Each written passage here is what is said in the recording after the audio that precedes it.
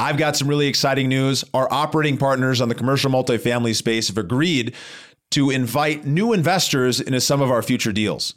We are proud to bring these institutional style opportunities to investors within our community. In order to have access to these investments, you have to sign up at theinvestormindset.com/invest. And we have thousands of people who listen to the podcast, and we typically only allow 50 people to invest in each deal. So make sure you head over there right now, because once we send out the email announcing our next deal, it'll likely be sold out and oversubscribed. So get started at theinvestormindset.com/invest, and I look forward to seeing you on the inside.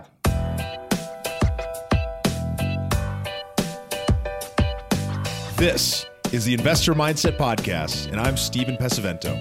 For as long as I can remember, I've been obsessed with understanding how we can think better, how we can be better, and how we can do better. And each episode, we explore lessons on motivation and mindset from the most successful real estate investors and entrepreneurs in the nation.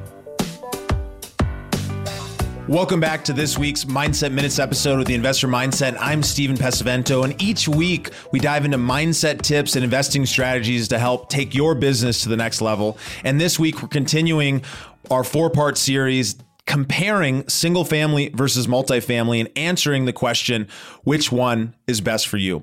So join us each week as we continue to dive deeper into the tips and strategies to help you reach true financial freedom. And you can do that by hitting the subscribe button and dropping us a review on your favorite platform if you love what we're doing. So as a reminder, setting the stage here, we've defined single family as any property that is below 5 units. So we're putting together all of the single family and small multifamily, all the residential properties, we're putting that under single family, and anything over 100 units, we're calling multifamily or commercial multifamily. So we're leaving out everything from 5 units to 99 units, specifically to make a drastic comparison. There's some benefits to both. There's some benefits to the ones in the middle.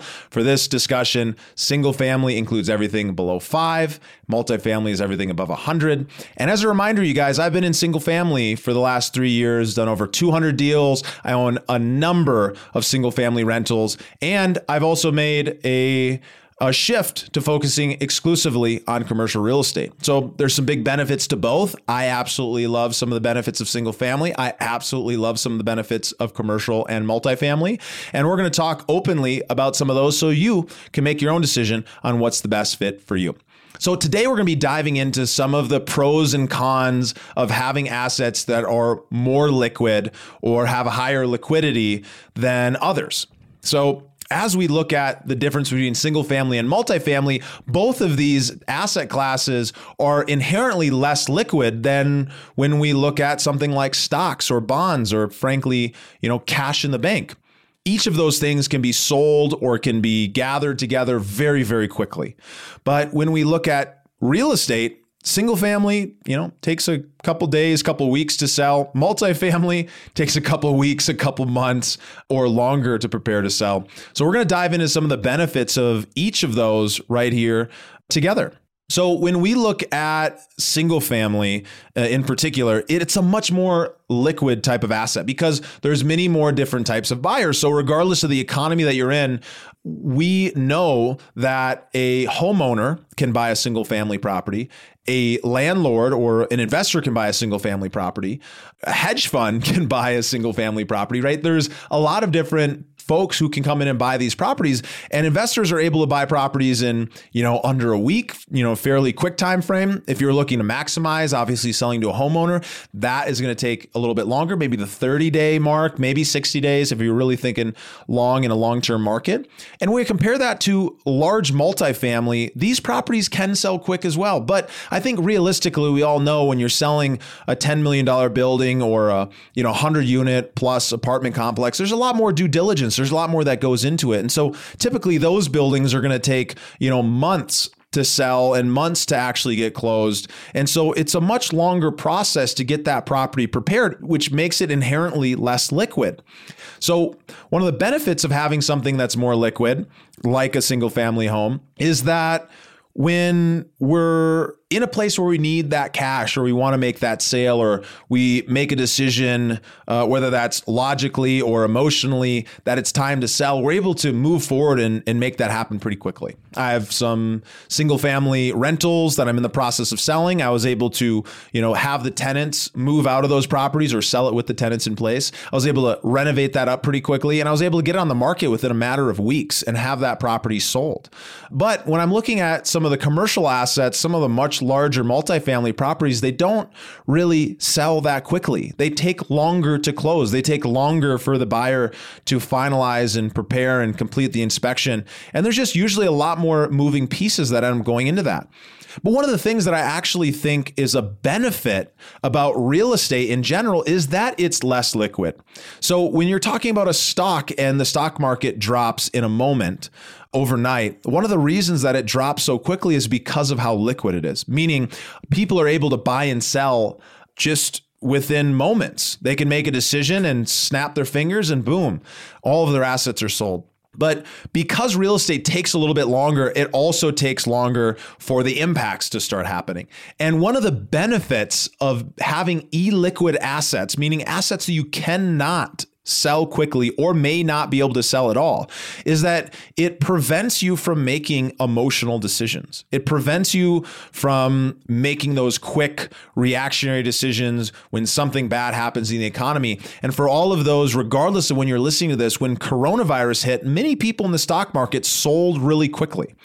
They lost a lot of value in their portfolio, and some of them sold at the bottom of the market, losing millions, billions, if not trillions of dollars in net worth in that event because they sold. Right? They sold at the low. They sold when they were worried and in fear.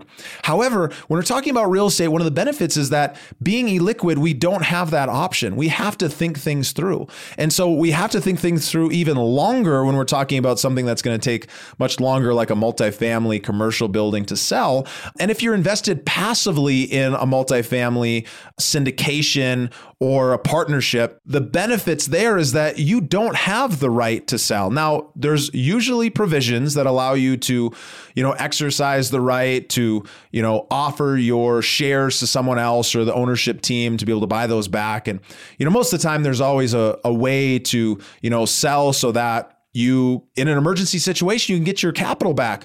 But one of the benefits of not being able to sell quickly or slowing down that process is that you don't have to jump on that roller coaster of emotion.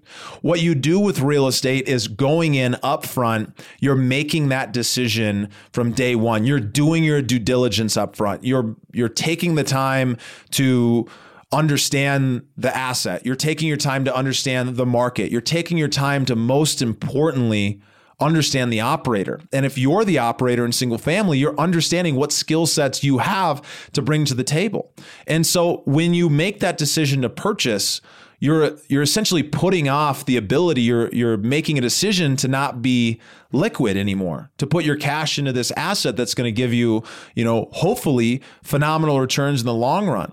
But you also choose to step off that emotional roller coaster. And especially when you're talking about participating from a passive perspective in multifamily or commercial, or potentially even passive in single family, when you're stepping into a passive role, you don't get to decide what happens. So there's no reason to be emotional. There's no reason to be upset. You don't have control. And that lack of control can actually be really, really nice. Now, for a lot of us, we like to be in control. A lot of us, we feel like if we're the ones making the decisions, things are going to work out better. And sometimes that is true. And sometimes, honestly, for the everyday person, it's not true. It's not true that, an everyday Joe off the street is better equipped emotionally and with experience to make decisions than a highly experienced hedge fund manager or a highly experienced, commercial syndicator. Those folks who are in these positions, who've gone through cycles, who've bought and dealt with this before, are most likely in a better position than the everyday person to decide what's the best thing for the investors. One of the things to remember too about these commercial assets is these operators, they really only make money if the deals succeed. They only make money if you make money as the investor. So When that's true, we've got to trust their judgment. We've got to trust their experience and their track record. And if somebody's doing something wrong, then obviously there's things in place to pull back those controls. But one of the benefits of real estate that I absolutely love is how illiquid it is. And that can really come into our benefit. So when we look back and just reflect really quickly on the two, single family and multifamily both have the benefit of not being as liquid as many other types of investments. And one of the benefits of single family is that it's a little bit more liquid than others. So if you're looking for an asset to invest in that's in real estate and you're looking for that direct ownership piece we talked about, and you're looking for something that's a little bit more liquid and you want to be able to sell it and have multiple different types of buyers, single family can be a great option. That might be the option for you.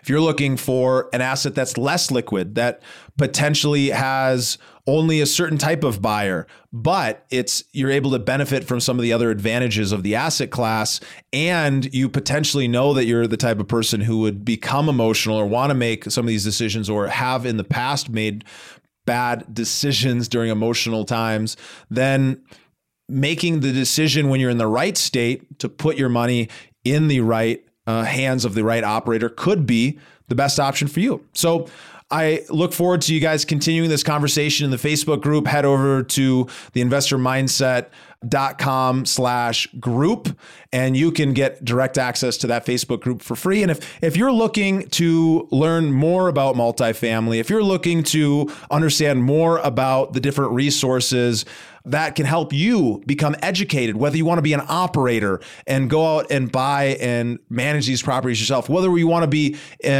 a passive investor, or whether you're in single family and you just want to learn more about the asset class, I highly encourage you to head over to theinvestormindset.com/multifamily.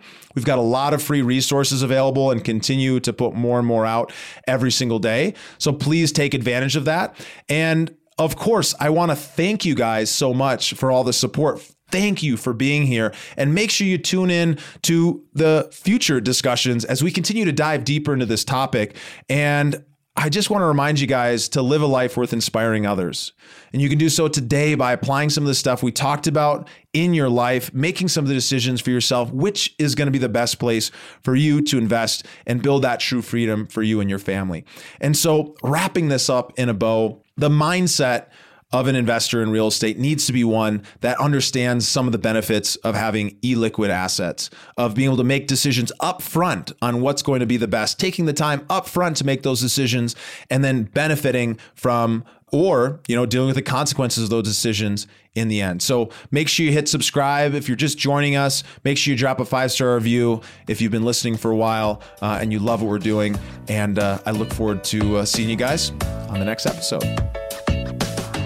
Thank you for listening to the Investor Mindset Podcast. If you like what you heard, make sure to rate, review, subscribe, and share it with a friend. Head over to theinvestormindset.com to join the Insider Club, where we share tools and strategies from the top investors and entrepreneurs on how to take it to the next level.